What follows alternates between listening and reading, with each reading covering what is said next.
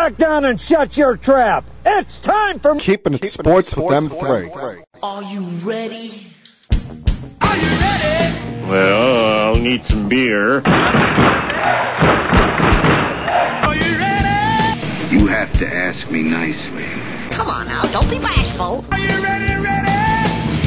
Are you ready for Place for the best sports talk and news surrounding each league. I can prove it with my usual flawless logic. Hey, man, this time we'll do it my way. What's your name again? And now, here's your host, M3, Mike Rosansky. Coming to you from Cherry Hill, New Jersey. It's now time for Keeping It Sports with M3, powered by the Connecticut School of Broadcasting. Good afternoon, everyone. I am Mike M3 Rosansky, coming to you on this Monday, the 23rd day of January in 2023. Hope you all had a great weekend, or having a great start to your work week, or whatever you're doing this week, or at least trying to have a good start to your week after what was, I'm sure, a very difficult weekend for Giants fans, or hell, any of the four fan bases that team was eliminated from the NFL postseason. It was a long weekend. It was a long last couple of days for you. And if you're a Giant fan, you're almost happy that you had the buffer of Sunday before having to go back to work, go back to school, whatever it may be that you're doing on this somewhat dreary Monday afternoon, because it sucks when you're eliminated from the NFL playoffs. More so than any sport, because there's a finality to it. Going in, you're either continuing or your season is over and you got to wait 7 months to start again. Unlike the other sports where it's a playoff series, best of 7, best of 5, you have a little bit more time to digest it. In the NFL, there's a finality to everything. All of it is sudden death. And when it happens, it can be heartbreaking. And if you're a Giant fan today, that's how you feel. Because two things in this world can be true. I'm not typically one who likes that idea or believes in the idea of, if I told you back in August that your team was going to win 9 games, make the playoffs, win a playoff game, and get a division round game against the Eagles in Philadelphia, not only would you think I'm crazy, but you would also be happy by that, and you would live with the results.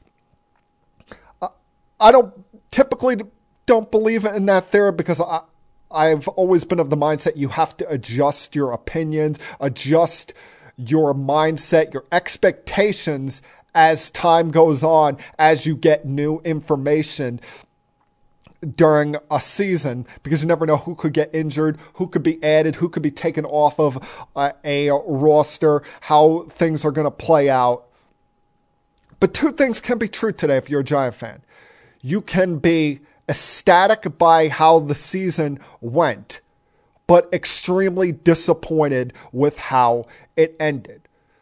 Because Saturday night was a cold, hard dose of reality that the Eagles are miles ahead of what the Giants currently are. Even if the Giants had game planned and came in 100% prepared, even if they had the greatest week of practice of all time, they just, talent-wise, do not match up with the Philadelphia Eagles. If you took these two rosters, came into Saturday and said, to hell with what team each guy plays for, we're going to have a draft based on position,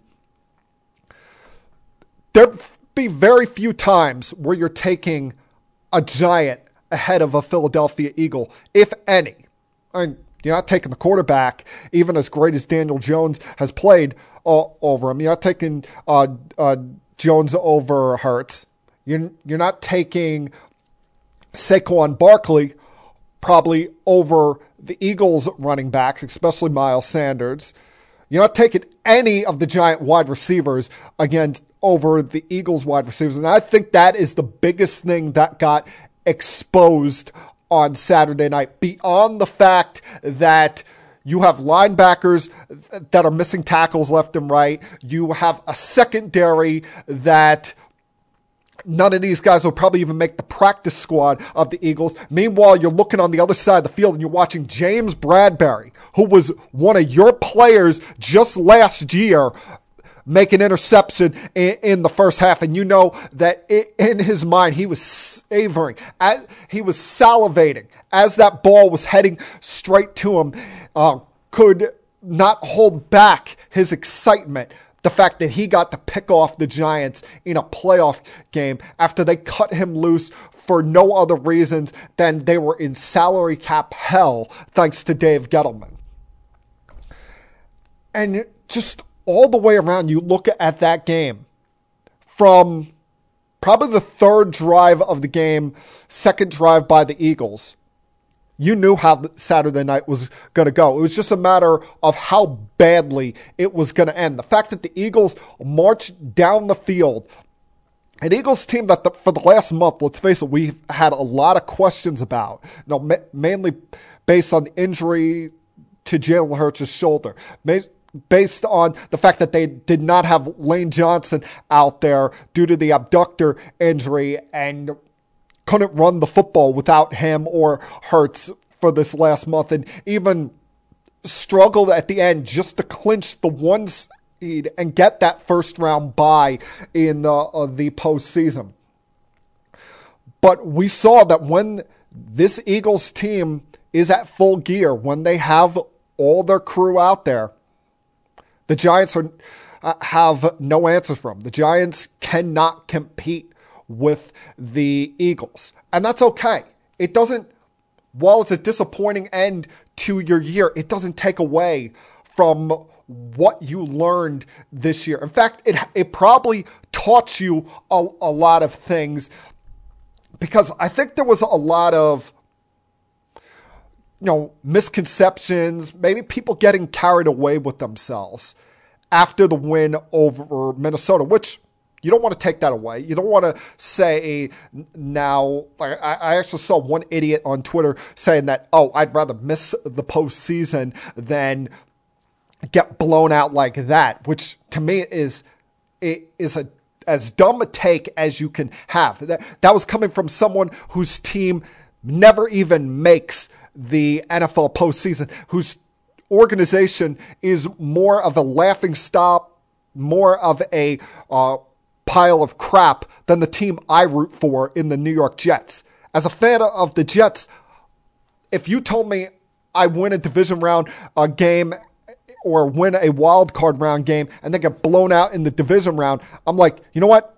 Yeah, that would be a sucky way to end the season. But I made the playoffs, made strides in a positive direction compared to where we've been for the last decade plus. Sign me up for that after the last 12 years have gone. And I'm sure, while you don't want to get blown out before the season, any Giant fan would have signed up for this because you were unsure about the quarterback.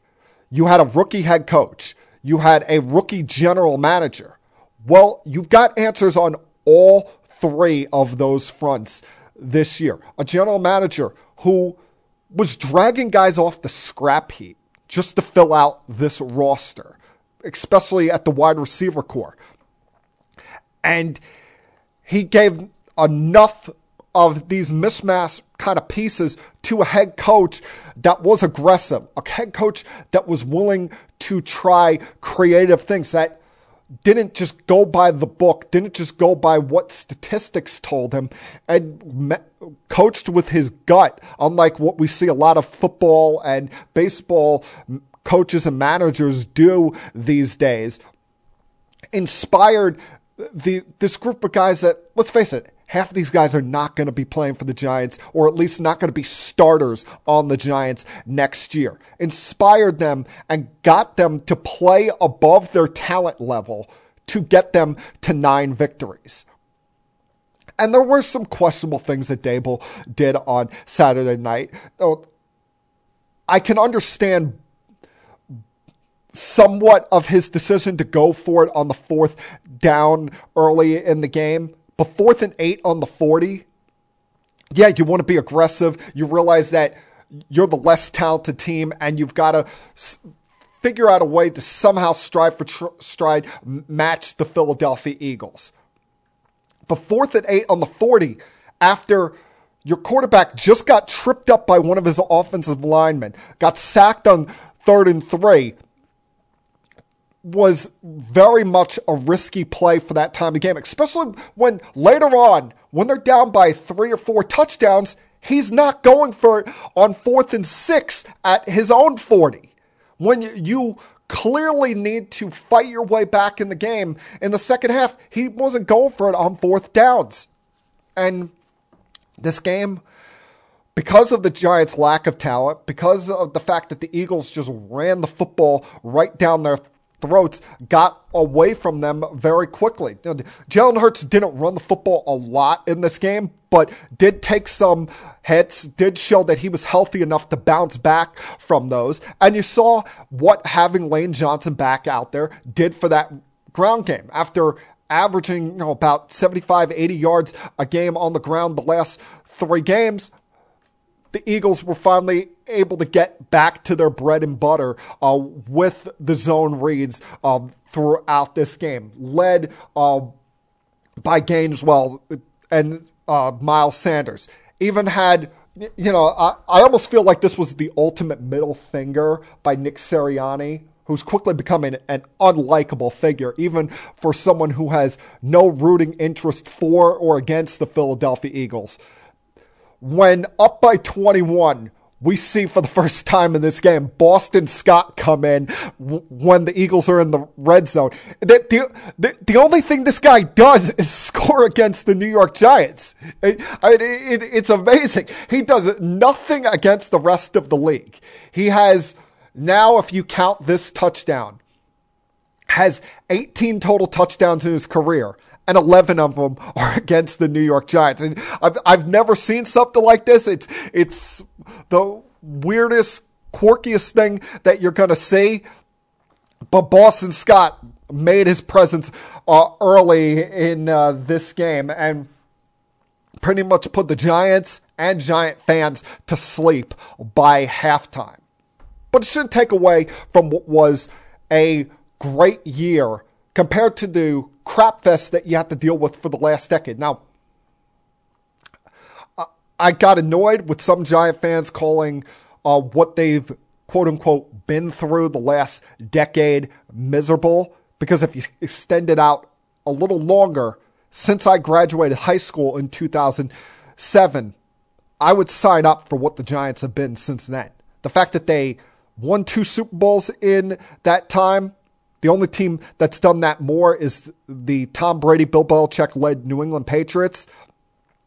To then go a decade where you made the playoffs only once, went through 3 coaches after Tom Coughlin, 3 rather unlikable, no personality, grumpy head coaches before you found Brian Daboll, who is a player's coach, but at the same time, while he gets the best out of his guys, expects a lot out of his guys, you found your head coach going forward. And I think you found your quarterback going forward in Daniel Jones. Is he ever going to be Mahomes, Allen, Burrow, Lamar Jackson if he could stay healthy, Justin Herbert? No, he's probably not on that level. Although, I would like to see what he does if you can get some actual receivers out there. Because let's face it, the guys like Richie James and Isaiah Hodgins, they were nice stories. They were cute stories this year, but they were scrap heap players. These are guys that at most should be your 3rd or 4th wide receiver. You got to go out there and get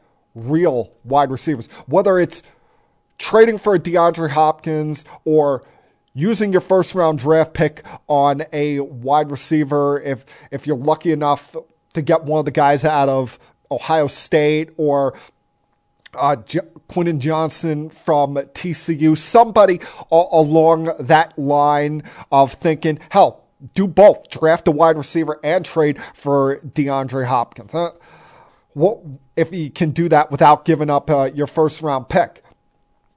But you got to get this guy improved weapons, because with improved weapons, he's a winnable quarterback in this league. He's somewhere in that 12 to 15 quarterback range, and you can win with that. You can make deep playoff runs in this league with that kind of quarterback. But you do have to make other improvements on this team. I mean, the linebacker core was missing tackles left and right in this game. You got exposed in your secondary, and it was made even worse when you're watching Bradbury and Slay make plays on the other side. And your offensive line outside of the left tackle position at times look like turnstiles, especially Evan Neal, who was overmatched a lot of this game, especially early on against Hassan Reddick. So there is work to do when it comes to the Giants. But that shouldn't take away. And I know you're disappointed today. I know you're sad today if you're a Giant fan. But that shouldn't take away from what was an exciting season. And sometimes the unexpected seasons are the most exciting seasons. No one thought the Giants were going to win 9 games this year. But it shouldn't take away from the joy you had this year, the happiness that you got out of winning a playoff game in Minnesota, who was a very, let's face it, fraudulent 13-win team. And now you have reason to look forward to next season. Now, you can't go, like I said, improvements need to be made.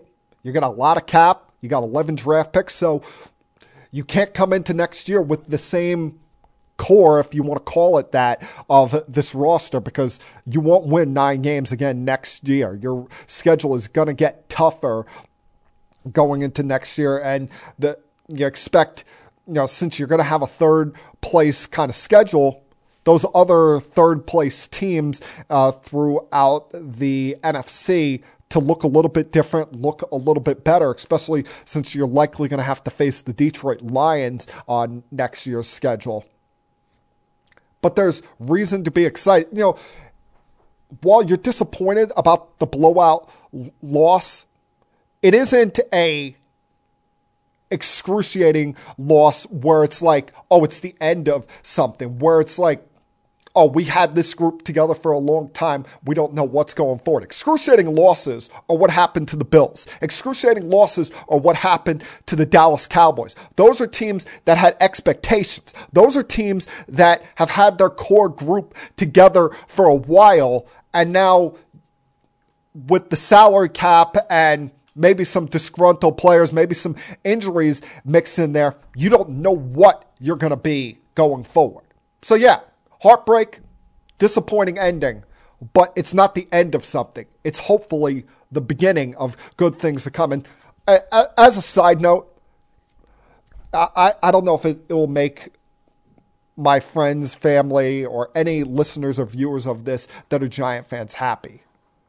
But I'm going to be standing right there side by side with you on Sunday and throughout the rest of this postseason, depending if they get by the 49ers, rooting against the Philadelphia Eagles. Not because I got anything against Jalen Hurts or any specific player on that team.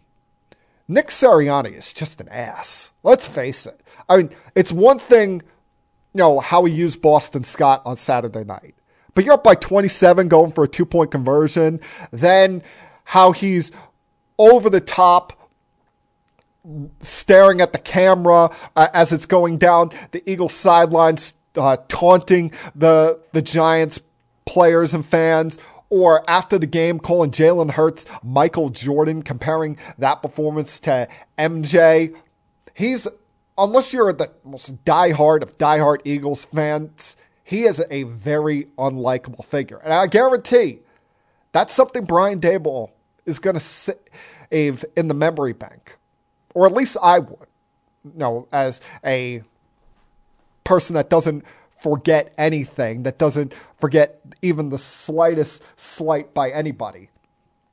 That's going to be remembered by Daboll. Because there will be a time, because of the salary cap, because of draft position, that the Giants have as good or maybe even a better roster than the Eagles during the crossing paths of the Nick Sirianni, Brian Daboll eras in New York and Philadelphia. And I'm sure Brian Daboll, even as humble a person as he seems to be, is going to use that as motivation and look back at Nick Sirianni and say, all right, we won't forget that. We'll remember when the tables turn and we're the ones getting the last laugh against you. So I'll be right there alongside you, Giant fans, rooting against the Philadelphia Eagles this coming Sunday. And if they are so lucky to get by the 49ers and get to Super Bowl Sunday in Arizona. All right, a lot I want to get to today. Give you some thoughts on the other 3 division round games, including, don't think I forgot about you guys, Dallas Cowboy fans. Oh, no. You lasted 1 week longer than some people expected, but we knew how the ending was going to go. It was just a matter of time. On how it ended. So give you thoughts on that. The injury to Patrick Mahomes, Bills Bengals, mixing some basketball, some baseball thoughts with a big day coming up in Major League Baseball tomorrow. So a lot to get to through this hour here. Glad you guys could join me this week. So as I tell you each and every week at this time, please sit back, relax, hell, put your feet up on the table if there is one in front of you, and continue keeping it sports with M3. I'll be back.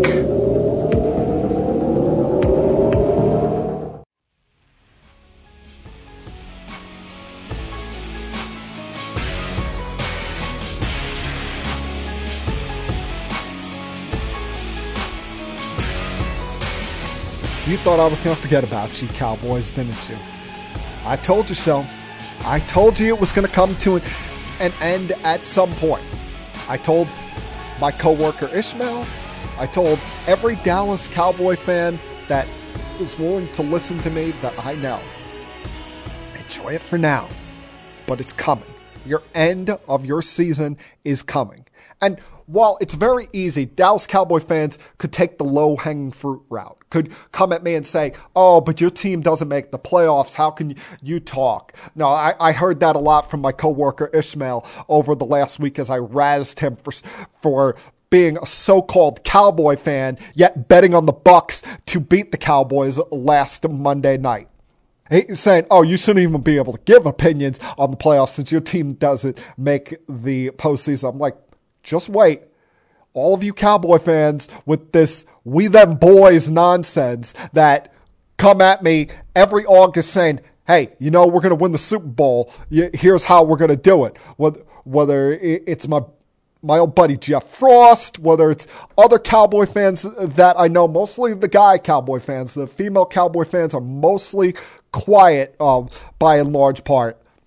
But all of you with this we them boys attitude that think that the effects of the Herschel Walker trade still hang over this franchise when, as we know, that ended a long damn time ago. Troy Aikman, Michael Irvin, Emmitt Smith, as much as they'd like to, they ain't come walking through that door. Jimmy Johnson, not coming walking through that door. This is the Dallas Cowboy team that Jerry Jones runs like it's a damn video game, like it's the prize that you get in your Happy Meal at McDonald's, rather than trying to put together smart things for a successful championship hopeful franchise. I told you it was going to come to an end. It was just a matter of if it was last Monday or if it was going to be last night in Santa Clara, California, as it turned out to be. And listen, you give the Cowboys a lot of credit because they came to play. Their defense came to play. Their defense deserved a better fate, a better outcome, especially with how dominant Micah Parsons was in that game. With how dominant he was early in that game, with how that secondary didn't have a lot of deep shots taken against them along the sidelines.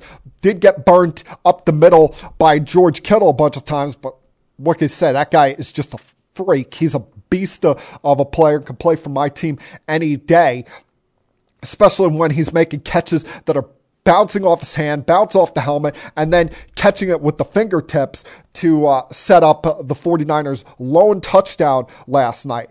Cowboys deserved a better fate, at least on the defensive end. But you, once again, had the same problems that have ailed this team all season long, with Dak Prescott being too turnover prone, especially, after what looked like was a gift of a second down play given to him. Comes right back and throws an interception that, let's face it could have been picked off twice. Well, completely blows any momentum that was built off the previous touchdown drive. You have Brett Maher missing another extra point. And let's face it, that was a missed extra point. We could talk about all day long till the cows come home how it was blocked at the line of scrimmage. Please, if that defensive lineman didn't get his big old hand up there, that was going completely to the left of the left to upright and probably going into the fifth row of the stands somewhere, and everyone would have been laughing at Maher even more after the miserable performance he had on Monday Night Football last week. He was the reason why Mike McCarthy decided to go for it on fourth down so much. And while Brock Purdy wasn't great, I've heard a lot of people say he was outstanding last night. Please, he was good enough. He didn't make any mistakes, but he also wasn't dicing the Cowboys defense. He made plays when necessary.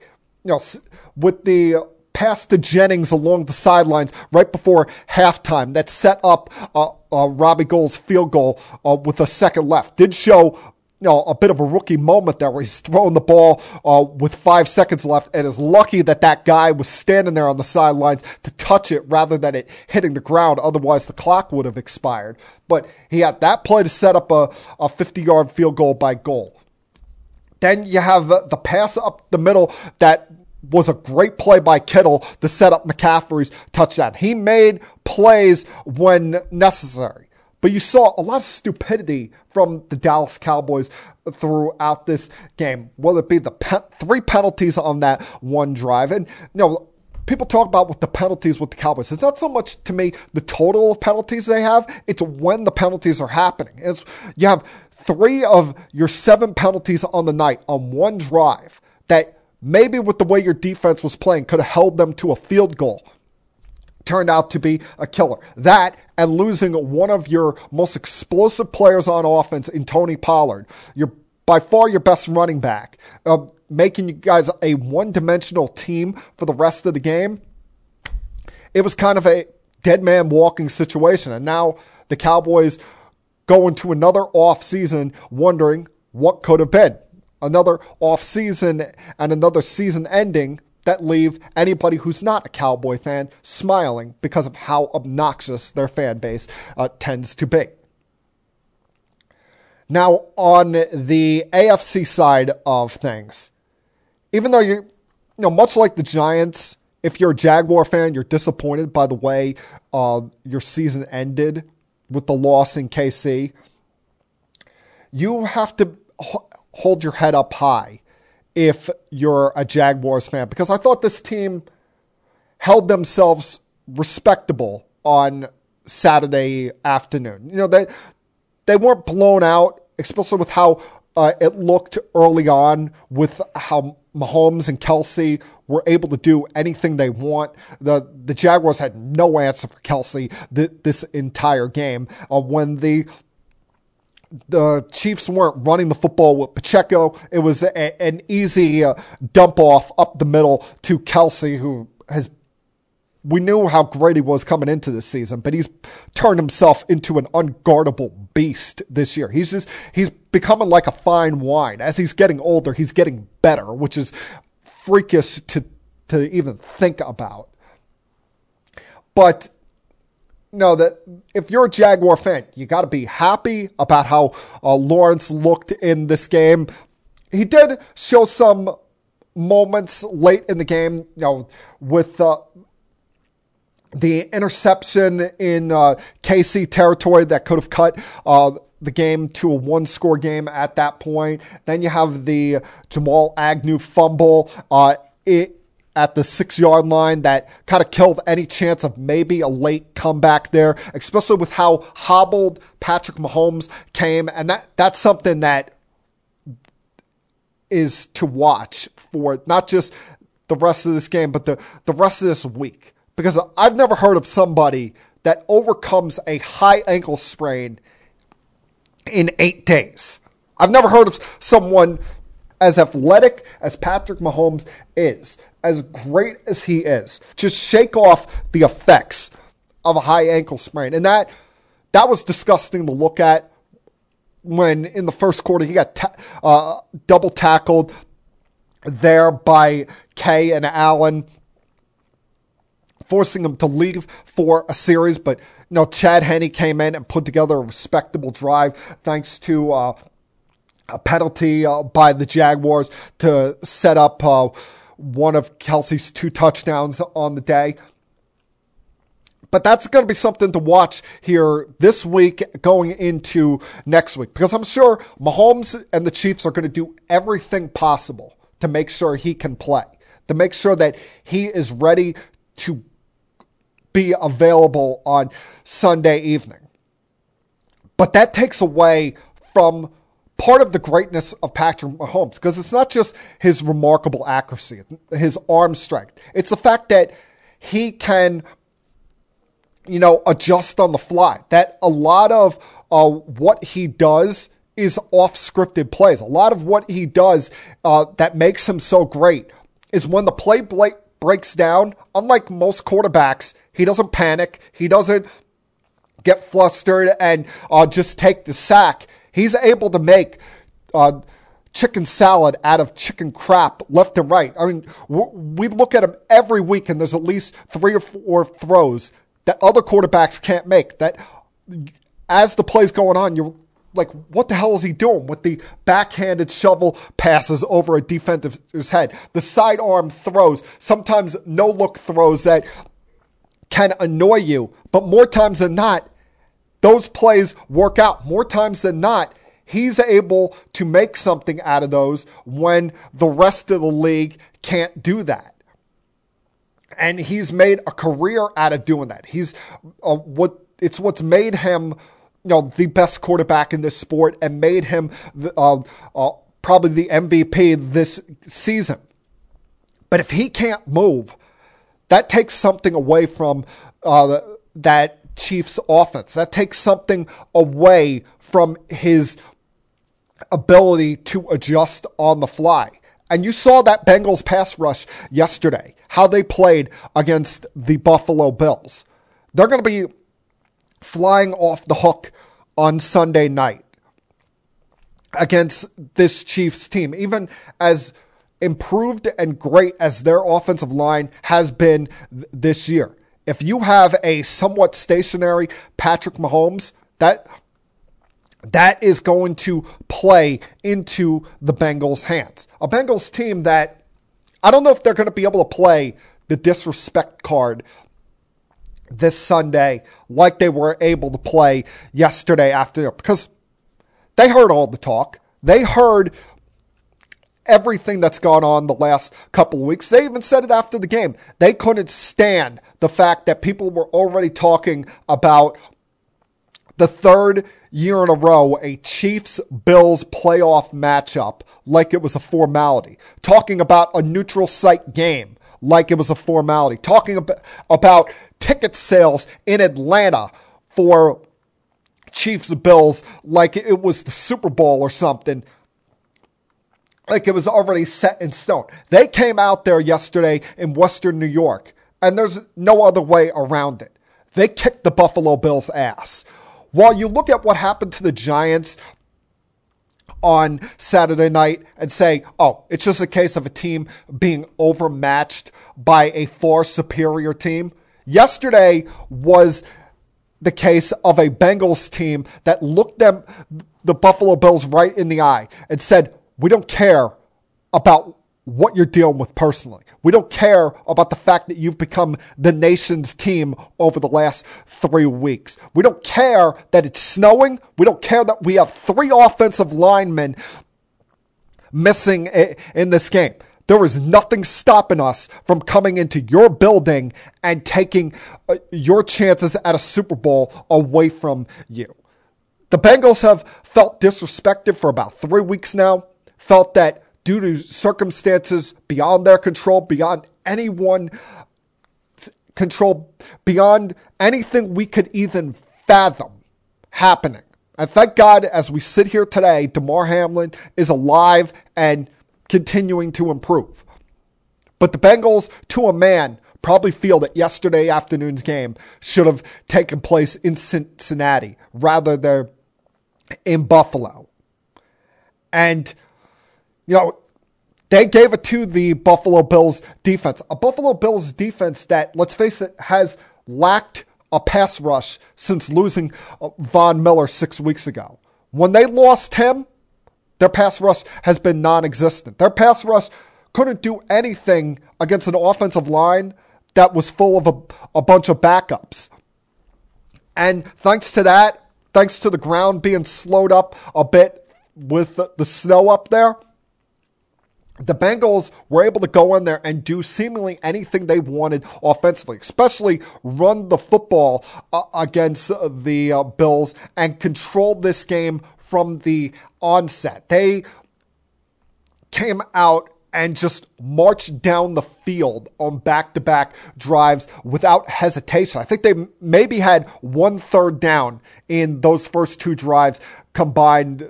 And let's face it, would have gone into the half up by 2 touchdowns, if not for Matt Milano causing Jamar Chase to slightly juggle the football as he's falling to the ground out of bounds. If not for that, you could have turned the game off at halftime. And, the Bills, nothing was easy for Buffalo yesterday. You look at the 2 scoring drives that they had. They were both 14 and 15 yards respectively, including the first drive of the third quarter, where they had the ball for seemingly half the quarter and could only muster 3 points out of it. Between that, the fact that they could not run the football to save their lives. Their best ground attack was Josh Allen calling his own number with a couple of QB sneaks. Singletary, Cook, they were non-existent in this game. The Buffalo's defense was getting shredded. This shell defense that Leslie Frazier likes to run was getting picked apart early on in this game. And the Buffalo Bills, even in the slightest moments that they had, weren't able to take advantage. They're down by 14 early in the fourth quarter, and Gabe Davis has what looked like it could have been a wide open catch down the sidelines and dropped that. I don't know if a touchdown would have been scored on that play, but he looked like he had a chance to get them right back in this game. And after that, it was good night, goodbye season for Buffalo all the way around. The Bengals were just the better team, but unlike the Giants, it was a disappointing way for your year to end if you're the Bills. It was a failure of a season for them because the Giants didn't have Super Bowl expectations. Buffalo and Dallas did. Buffalo and Dallas had a standard, had an expectation coming into this year that they had set based on moves they made in the offseason and based on previous year disappointments. And now, the more years you go by with a group that has been intact for a couple of years, the harder it becomes because teams around you will get better. You don't know what quarterbacks could be coming and going in the AFC next year. You do know you're still going to have Mahomes, you're still going to have Burrow. The Bengals and Chiefs, they're not going anywhere. And at some point, thanks to the Josh Allen contract extension, the Bills going to be due, no point intended, for the Buffalo Bills. They're not going to be able to afford keeping this roster intact for the entirety of everybody's prime. Especially, this offseason, they're going to probably have to pony up and pay Ed Oliver. That could cost you somebody in the secondary. That could cost you one of your wide receivers down the line. Now, unless you get lucky in the draft in the second or third round, how are you going to be able to afford a good running back? Because let's face it, Singletary and Cook are not great backs. They're probably complimentary backs at best. And you do not want your ground game always being led by your quarterback, especially when he's taken the most hits in the NFL by any quarterback since the moment he's been drafted. I know he's a big boy, big, strong guy from Wyoming, but at some point, you're not young anymore. At some point, that does pay a toll. And if you're a Buffalo Bills fan, like my friend and mentor here at CSB, Brian Fishman, is, you got to be wondering today, is it ever going to happen with this group? Because you're letting years and opportunities pass by. And there's only so many opportunities that you get in the NFL. You don't know what's going to happen tomorrow. You don't know what's going to happen next week. You don't know what improvements other teams are going to make or who could leave you in free agency. So this was a bitter pill to swallow and a disappointing one if you're a Buffalo Bills fan. Gonna take another break here, come back on the other side, turn my attention to the NBA. Continue keeping it sports with M3. I'll be back.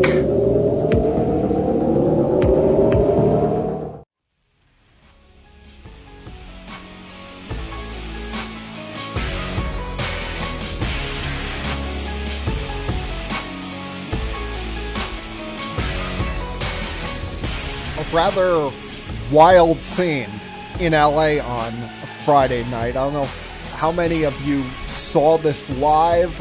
Probably most people heard about it later on because it was late in the night on Friday night. But that was as crazy and wacky a scene as you're going to see at an NBA game. What happened between the Memphis Grizzlies and NFL Hall of Famer / Fox Sports analyst Shannon Sharpe, where Dillon Brooks is walking back to the Grizzlies bench about a minute or two to go before halftime. And he starts jawing with someone. You change the cameras.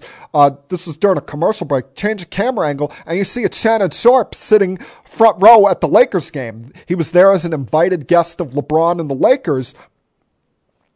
He starts drawing back and forth. There's expletives being thrown back and forth. Steven Adams starts marching toward Shannon Sharpe. You see security and the players on the Grizzlies bench due to being a timeout come out there, try and get between them. Even security's trying to push Shannon away at one point, take him to a hallway to calm down, and he's yelling back and forth with Ja Morant's dad, T. I mean, it was just a weird, chaotic scene. Now, cooler heads would prevail. Shannon Sharpe was allowed to go back to his seat at the start of halftime, and they showed later on that him and T. Morant kind of hugged it out, talked it out like grown men should do, because there's nothing in life that can't just be talked out between two grown-ass men, especially guys of their age. But that was just weird to see, and it's a bad look for Shannon because he's on TV every day of the week. And I know most people watch that show just to see what stupid things Skip Bayless is going to say this time. But I'm sure a lot of people were watching this morning to see what Shannon Sharpe's reaction or explanation of that is. And that's something, you know, when you're a grown-ass man like him, you're a Hall of Famer, a public figure like that, you can't be doing, especially when you're an invited guest of the Lakers to that game. I don't know if he issued some kind of public apology or something, but it was a bad look by him. But I agree with what he's been saying on social media, saying on his TV show. For a team that's not won anything, this Memphis Grizzlies team runs their mouths a lot. See, they got in this war of words last year after their season came to an end with the Warriors, leading to people anticipating their matchups this coming season, leading to an anticipated matchup on Christmas Day between the two sides. And for a team that, with the exception of Steven Adams, nobody of any significance on there has made it to a conference finals. Nobody has even, I think, played in a finals game. They haven't been to the conference finals since John Morant was 13 years old. You would think that they're in the Western Conference Finals or in the championship round or a 1 or 2 seed every single year. No, I'm all for trash talk, but when you haven't won anything yet, shut your mouth, go about your business, and earn something, win a title, and then you can brag. Then you can be braggadocious. Even though I get on the 2008 Boston Celtics, guys like Garnett, Kendrick Perkins, Paul Pierce, Ray Allen, Rondo, all of those guys acting like that team was some kind of dynasty off of one title. They at least won a championship. They have a right to talk trash. They have a right to talk smack. They backed it up. This Grizzlies team has done nothing yet. Go out there, beat the Nuggets in a postseason series. The Nuggets been one of the best teams in the sport this year. Just having a 9-game win streak end last night, albeit Jokic didn't play.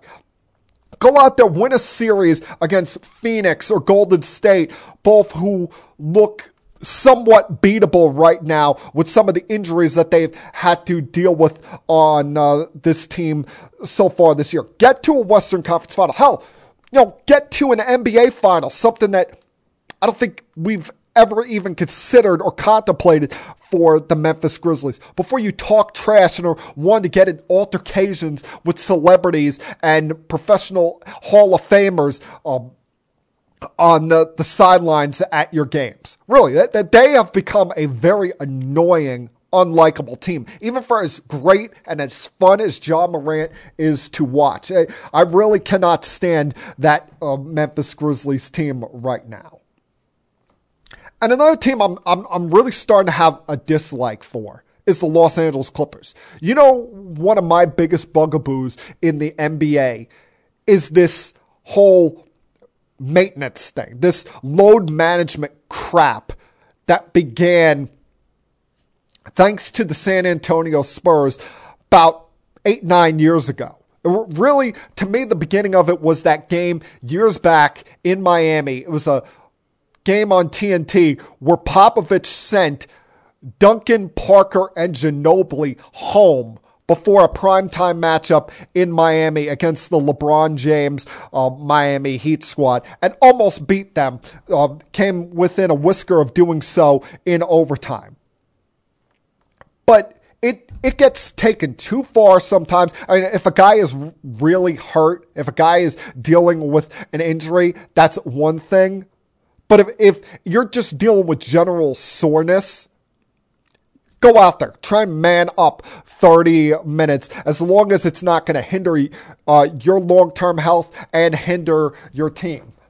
A lot of people expected coming into this year that the Los Angeles Clippers were going to be a title contender. We're going to be one of the top teams in the West, and I never saw that when you consider how injury-riddled that team is. First off, they go get John Wall, who hasn't played in like 2 years, seems to only play every 2 weeks these days. He's now dealing with another injury. They're without Luke Kennard, and their stars have rarely played for them this year. Kawhi Leonard and Paul George have seemingly been on a baseball pitcher schedule when it comes to the Clippers schedule here. They have played 8 sets of back-to-backs so far this year. Paul George has played in both ends of those back-to-backs 5 of the 8 times. And he's dealt with some injuries here, some knee and hand injuries along the way, missed chunks of games, only played in 33 of the Clippers' 49 games. But Kawhi Leonard has played in 25 of their 49 games. Together, those two have only played in 16 games together, and the Clippers are 10-6 in those games. look at what happened with the Brooklyn Nets last year when they had Kyrie for reasons, whether you want to say beyond his control or within his control, depending on how you view his decision making. Kyrie was unavailable for the Nets in home games until March. Well, this Clippers team, they're 10-15 without Kawhi Leonard. They're 6-10 in games without Paul George. They're 15-18 in games in which both of them don't play, and the two of them have only been on the court together for just below 50% of the minutes that the Clippers have played this year.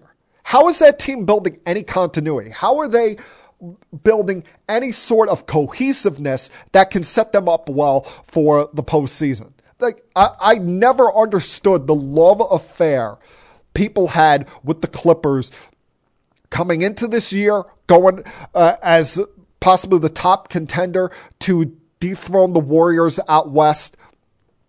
And I still don't, based on how in and out Kawhi and Paul George have been. Kawhi hasn't even played any of the both ends of the back-to-back. He played one game, and then the next night he's sitting and resting. Listen, I know he's coming off of missing all of last year due to a torn ACL, but we're 18 months removed from that surgery, A. And B, it seems like unless he's feeling 100%, unless he's at 100% full gear, he does not want to play through any soreness or any, tiredness. And that, quite frankly, if I were a Clippers fan, I would be annoyed to all ends about how he handles it. Listen, if he's dealing with some real pain, that's one thing. But if he's sitting out just based on choice, that, quite frankly, is something that would not sit well with me if I were a fan of the Los Angeles Clippers. And mentioning the Warriors a second ago, that was a loss you just cannot have, what they had last night against the Brooklyn Nets. It's one thing for the Portland Trailblazers to blow a 25-point lead at home to the Los Angeles Lakers. That's an embarrassing loss when you consider the lack of shooting that the Lakers have and the fact that up until this coming week, they've been without Anthony Davis for a while. But for the Golden State Warriors, who had everybody healthy last night, had all of their big four available to play, had Curry, had Thompson, had Draymond Green, had Poole, had Andrew Wiggins, had all of their guys available. We're getting good production from guys like Kuminga off the bench. To blow a double-digit lead to the Brooklyn Nets at home last night is not a loss you can have. I mean, you were able to get away with it because no one was watching the game due to everybody being out in Santa Clara at the Niners game. But the Nets are still without Durant for who knows how long. You have Ben Simmons out there who's scared to death to shoot the basketball, even if he's right under the rim. And you're not letting Nicholas Claxton be the second best player for the Brooklyn Nets out there while Kyrie is putting up 36. And listen, I give the Nets credit because they did what I asked for last week, go 2-2 on this West Coast swing. Even one of those two losses they had, they were playing without Kyrie Irving. But the Warriors, I don't understand them. First off, I don't get how they can be so bad on the road. And how they can have these late game meltdowns, especially when arguably the best player on either team was unavailable to play last night. And before I take a break here, the Knicks, if you're a Knicks fan, this is starting to become panic time because this is really becoming worrisome what they're doing right now. They just lost their fourth game in a row last night to the Toronto Raptors. And in the last week, you look at this team and you're saying to yourself, even when we build the slightest bit of momentum, even when they have a winning streak, they follow that back up with a 4-game losing streak. They had that 4-game win streak. They follow right back up with a 4-game losing streak and have put themselves in the same predicament, that same middle of the pack, trying to avoid the play-in game situation that they were in 2 weeks ago. And the problem is clear and obvious to me.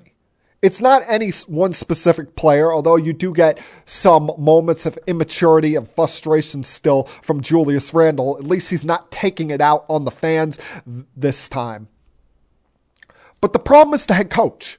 It's very clear and apparent to me with how he is running these guys into the ground. And look at last Wednesday and Friday, for example. He was forced into playing 10 guys only because of Mitchell Robinson going out early in the first half with a thumb injury that now he's going to miss 3 weeks for, and now it's going to lead to more playing time for a guy like Jericho Sims. But the Knicks never led against Washington in a game where the Wizards were getting Bradley Beal back for the first time in a couple of weeks, and he and the Wizards look like he didn't miss a beat. And that's a team that clearly looks like they're heading toward the lottery. Then on Friday night, you go to Atlanta, and while Trae Young and Dejounte Murray weren't having overly great shooting nights, they did enough to take advantage of a Knicks team that rotation was being run into the ground. I mean, the stat sheet will tell you they played 11 guys. Don't be fooled by it. It was a 9-man rotation. Two guys, including Ryan Arcidiacono, played 1 minute. I mean, it is becoming shameful, the fact that Thibodeau, I know these guys are young, but he's just running them right into the ground. I mean, all of these guys are averaging anywhere between 33 and 41 minutes a game on a given night the last couple of weeks.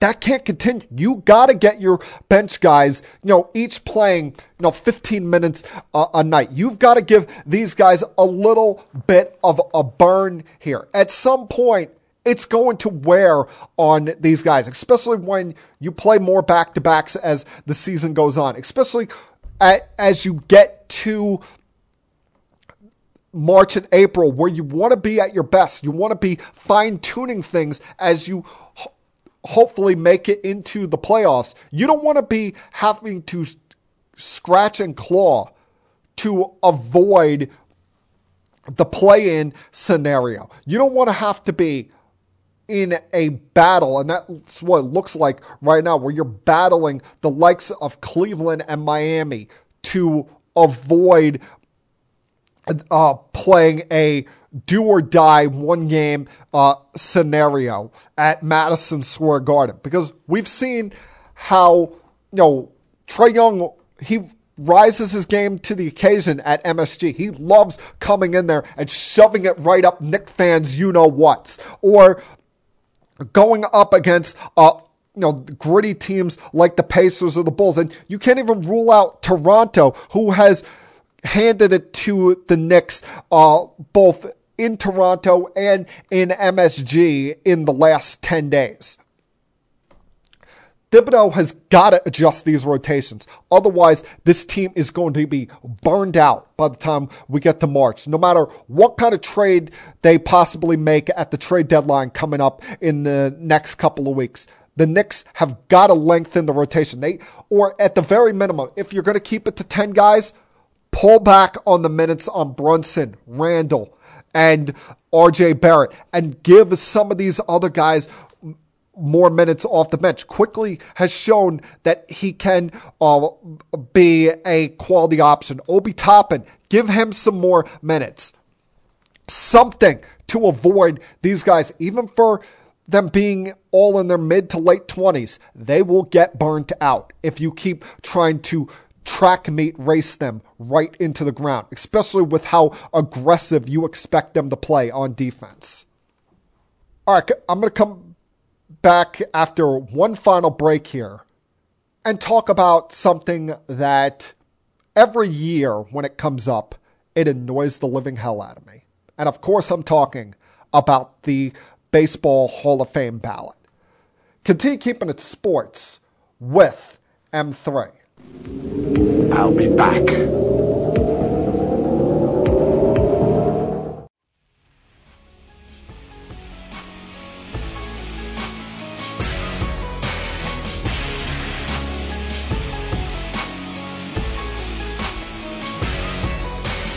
You know, we are 14 hours removed from the end of Cowboys-Niners, and I'm still trying to figure out what the hell Mike McCarthy was thinking at the end of that game last night.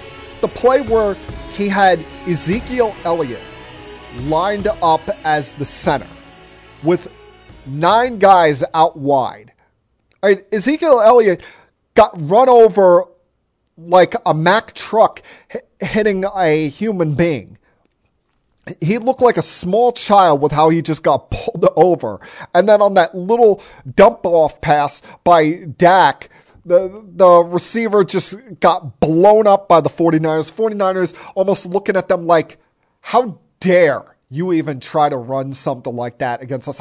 I still don't know what the hell it was. Was it going to be the whole pitchy woo-woo thing where you're going for the Stanford band play? Whatever it was. But the fact that somebody, whether it's Mike McCarthy, whether it was Kellen Moore, somebody on that Dallas sideline thought it was a smart idea to have Ezekiel Elliott be ineligible and line up as the center on that play, shows you how, out of touch, how clueless the Cowboys are. And thank God we really do not need to talk about them much for the next, month or two until we get to the off season and see what they do in free agency and the draft. Because that play, no one else was going to try and do something like that this weekend. But the Dallas Cowboys out-Dallas Cowboys themselves in what was as dumb a play as you're ever going to see. Now, speaking of dumb, and maybe I shouldn't call it dumb, because people who are more educated, more intelligent than me, or at least they are given credit as being, the Baseball Writers of America will be unveiling their votes tomorrow for the Hall of Fame ballot of 2023. We already know one person that's going in, and that is Fred McGriff, who was elected by the Contemporary Era Committee. They have these committees every year that go back and relook at guys from the past that fell off the ballot in recent years. And you had some names on there like Don Mattingly, Keith Hernandez, and I think some of the steroid guys were on there as well. But Fred McGriff was the only one that was voted by that committee. Well, now you have the larger scale thing of things where the baseball writers, some like 450 of them, their ballot will be released tomorrow. And remember, to get Hall of Fame induction, you have to receive 75% of the vote. And you can only be on the ballot for 10 years and have to maintain at least 5% to remain on for the next year. And after 10 years, if you're not voted in, you fall off the ballot.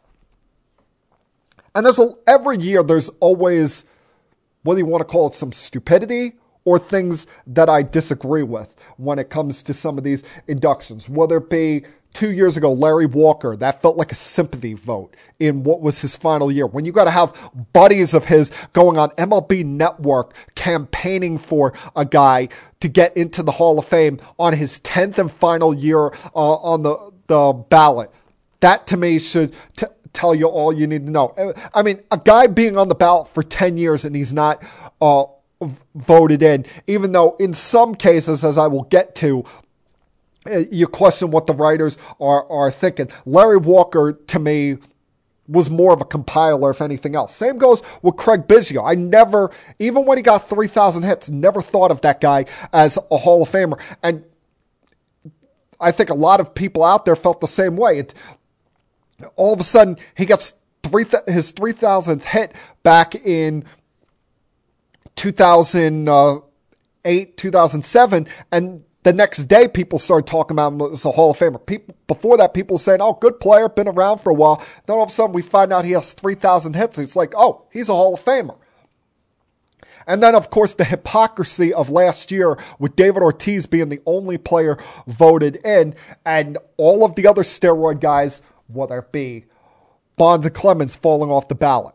A-Rod not getting much, if any, support in his first time on the ballot. Sosa, McGuire, all of them falling by the wayside. But David Ortiz, who was on the same list as A-Rod, Sosa, and Ramirez from that 03 drug test, for some reason, we give him a free pass. Now, of course, they're going to insult my intelligence.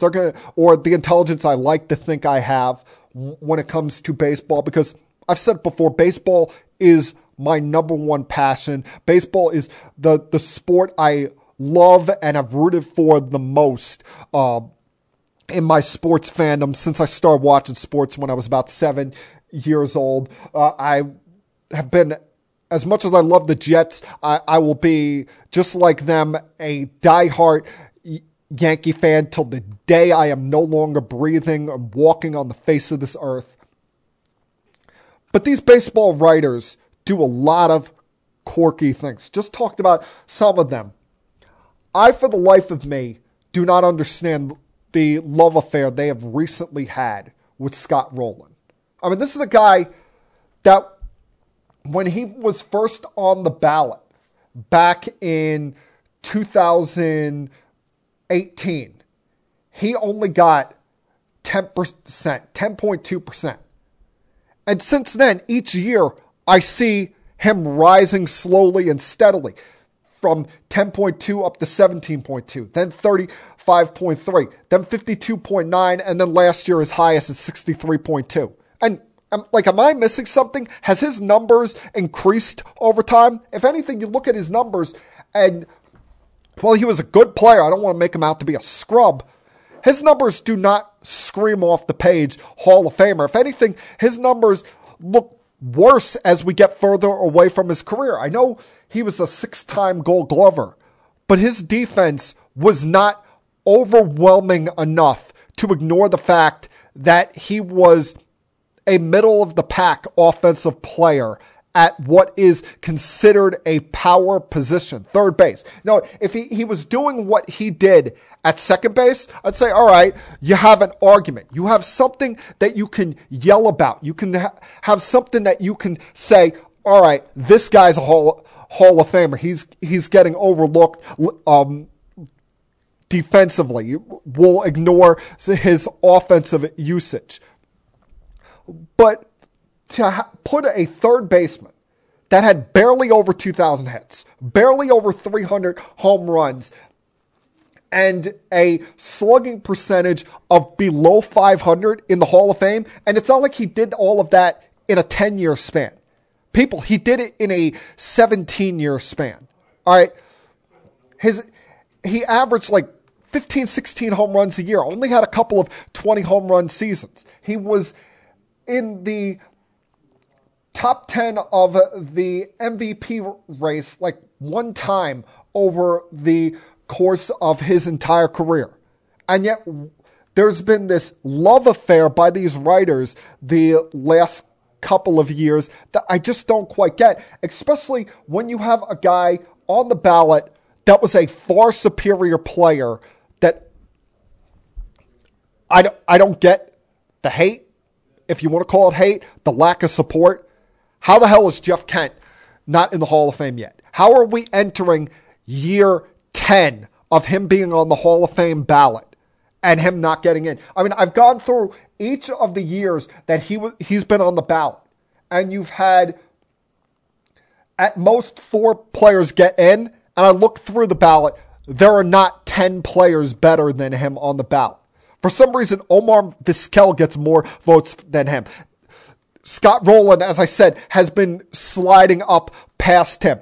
Even Todd Helton is getting more than him. And Todd Helton, there is no way you can put Todd Helton in the Hall of Fame. I'm sorry. I don't give a damn that was at 52% last year of the players' vote. He had a 17-year career where only about 5 of those years were great. And let's not forget, that entire 17-year career, he played as a Rocky, where about half of his games were played in Coors Field. He played over the course of his career. He played 2,247 games and 11,000 or 1,141 of those games were played in Coors Field. You look at his home road splits. His batting average at home is 60 points higher than it was on the road. His on-base percentage at home is 60 points higher than it was on the road. His slugging percentage at home is 140 points higher than it was on the road. I'm sorry. You cannot have that overwhelming a difference between playing at Coors Field to playing on the road and be considered a Hall of Famer. And let's not forget, look at this guy. He was in the top 10 in the MVP only 3 times. He made the All-Star team only 5 times. Whereas you look at Jeff Kent. Yeah, he made the All-Star game 5 times. But he was the MVP in 2000. He was a huge part of the Giants getting to the World Series in 2002. And he has that about 9-year span of being a dominant offensive player in this sport. From 97 to 05, over that span, he had 8 years of over 100 RBIs. And in 7 of those seasons, he had 25 or more home runs. And he's doing that as a second baseman. And remember, it's not like he had the DH to fall back on. The National League didn't have the DH until, last year, the year before? And he did all of that as a second baseman. And even though he wasn't, a perennial Gold Glove winner, people that I listen to, people that I respect in the business, such as the legend himself, the great Christopher Mad Dog Russo, will tell you that he watched every game of this guy's career and he was not a hindrance at second base or when it came to his time during the San Francisco Giants. For the life of me, I don't understand how last year, his 9th year on the ballot, was his highest percentage he ever got at 32.4. And yet players that he was far superior than, the likes of Scott Rowland and Todd Helton, are getting much more support than him. Did he do something illegal that we don't know about? Did he hit a woman? Did he steal or harm a child? Did he pull a Michael Vick and harm animals? I really, someone needs to tell me. One of these writers, if you see this podcast, you see the number on the screen, feel free to call in sometime and tell me, why is Jeff Kent not in the Hall of Fame? Why are your constituents, why are your fellow writers not voting for this guy? Because he is as a dominant an offensive second baseman we ever saw. And yet he still can't get any support for the Hall of Fame. And it baffles me. I'll never understand it. How he's not in the Hall of Fame, yet it looks like Rowland's going to go in tomorrow. Todd Helton's going to get more love tomorrow. Craig Biggio, who was the biggest compiler in the history of Major League Baseball, is already in. Yet Jeff Kent can't get in. And, of course, there's other things to watch for in tomorrow's ballot. How's A-Rod going to do? How's the sign-stealing scandal going to affect Carlos Beltran? Because he's in his first time on the ballot. Look, it seems like everybody but him has come out on the positive end of things. Alex Cora got a job back in baseball. A.J. Hinch got a job back as a manager. I'm sure at some point the Houston Astros GM Jeff Luhnow might, pop up back somewhere, even as unlikable a human being as he turned out to be. The players, nobody got suspended. Only Carlos Beltran got really punished from that, and we'll see if the writers hold it against him. But I will go to my grave and I will never understand the hatred by these writers, by Jeff Kent. Now, between now and the next time I talk to you guys, we have Championship Sunday. And the biggest question looming, Patrick Mahomes' health. How's he going to deal with the high ankle sprain going up against this Bengals team and the pass rush they exhibited yesterday against Buffalo? If it's anywhere near that this Sunday in KC, they could be in a lot of trouble. And this Bengals team has a controlled cockiness to them, but a confident swagger that, they did it last year. They went in there. Can history repeat itself?